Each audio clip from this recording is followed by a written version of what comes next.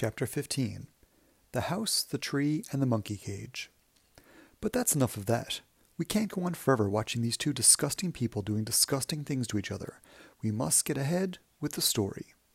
Here's a picture of Mr. and Mrs. Twits' house and garden.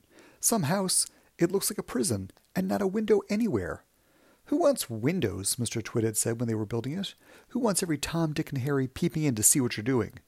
It didn't occur to Mr. Twit that windows were meant mainly for looking out of, not for looking into. And what about that ghastly garden? Mrs. Twit was the gardener. She was very good at growing thistles and stinger nettles. I always grow plenty of sticky thistles and plenty of stinger nettles, she used to say. They keep out nasty, nosy little children. Near the house you can see Mr. Twit's workshed. To one side there's the big dead tree. It never has any leaves on it, because it's dead. And not far from the tree you can see the monkey cage. There are 4 monkeys in it. They belong to Mr. Twit. You'll hear about them later.